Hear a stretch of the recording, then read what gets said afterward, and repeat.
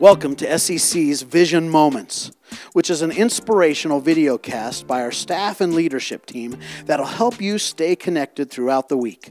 I can't wait for you to hear today's episode. Hi, I'm Scott Ford. Vision Moments are inspired video casts that provide vision, insight, and growth opportunities for you to stay resourced, connected to our staff and team, and engage in our vision to love God and love people. I'm an economist by trade and training. An economist is a lot like being an accountant. However, you don't have to be right. You just need to be reasonably close and be able to tell good stories. For the most part, economists focus on the allocation and distribution of finite resources and the transactions that facilitate that. For us personally, the two finite resources we manage every day are time and money. There never seems to be enough of either. We strive for these every day, and at the end of the day, we usually are no better off than when we started. We can feel enslaved by both. This striving is often characterized as the rat race. What breaks the chains of this enslavement are the unique keys of gratefulness and generosity, and I would suggest to you that you cannot truly have one without the other. Gratefulness and generosity can best be characterized as two sides of the same coin. And let's do a deeper dive into each of these for the next few minutes. Gratefulness. We have so many things to thank God for, and yet as far too rare a practice for us. Complaining and grumbling often becomes an easy habit for us. Rather than look at what's lacking in our lives, we can just as easily thank God for everything, realizing that God owes us nothing, and yet He has graciously given us all things through Jesus Christ, Romans chapter 8.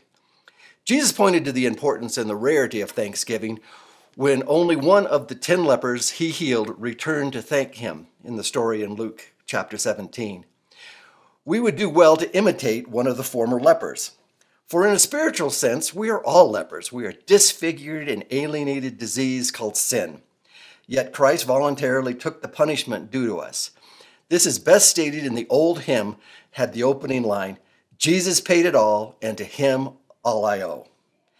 Thankfulness is only proper response to such a lavish gift of God. Our lives and very good, all good things in them are gifts of God through James chapter 1. We have done and can do nothing to deserve this gift. We are forever debtors to God and to His grace, and which we realize at the zenith of His sacrifice in His only Son for our salvation, John 3:16. Generosity, flipping the coin now, over we see generosity. Generosity is the quality of being kind and unselfish, especially as it pertains to sharing time and money with others. The Bible has a lot to say about generosity, as described as a character trait. Proverbs chapter 22 says that the generous will themselves be blessed, for they share their food with the poor.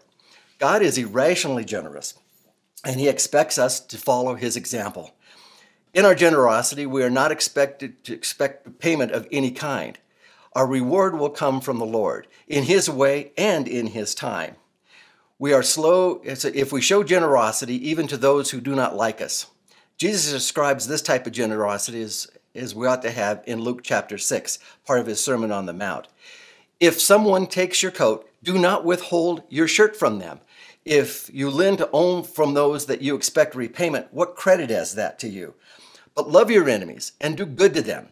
Lend it to them without exception to get anything back.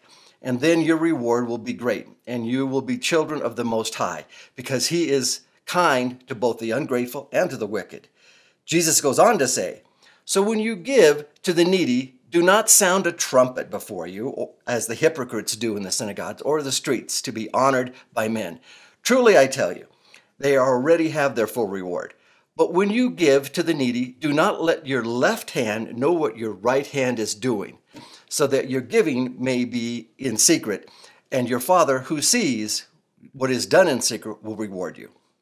So how are you and I, as followers of Jesus, approaching our lives? Are our hands and heart characterized by clenched fist, holding on to both those assets of time and money, so that nothing goes on? We hold so tight that nothing goes out and nothing can come in. Or do we live a life that's characterized by open hands? Our open hands outstretched to receive God's gifts and freely open that money can freely flow between our hands to others.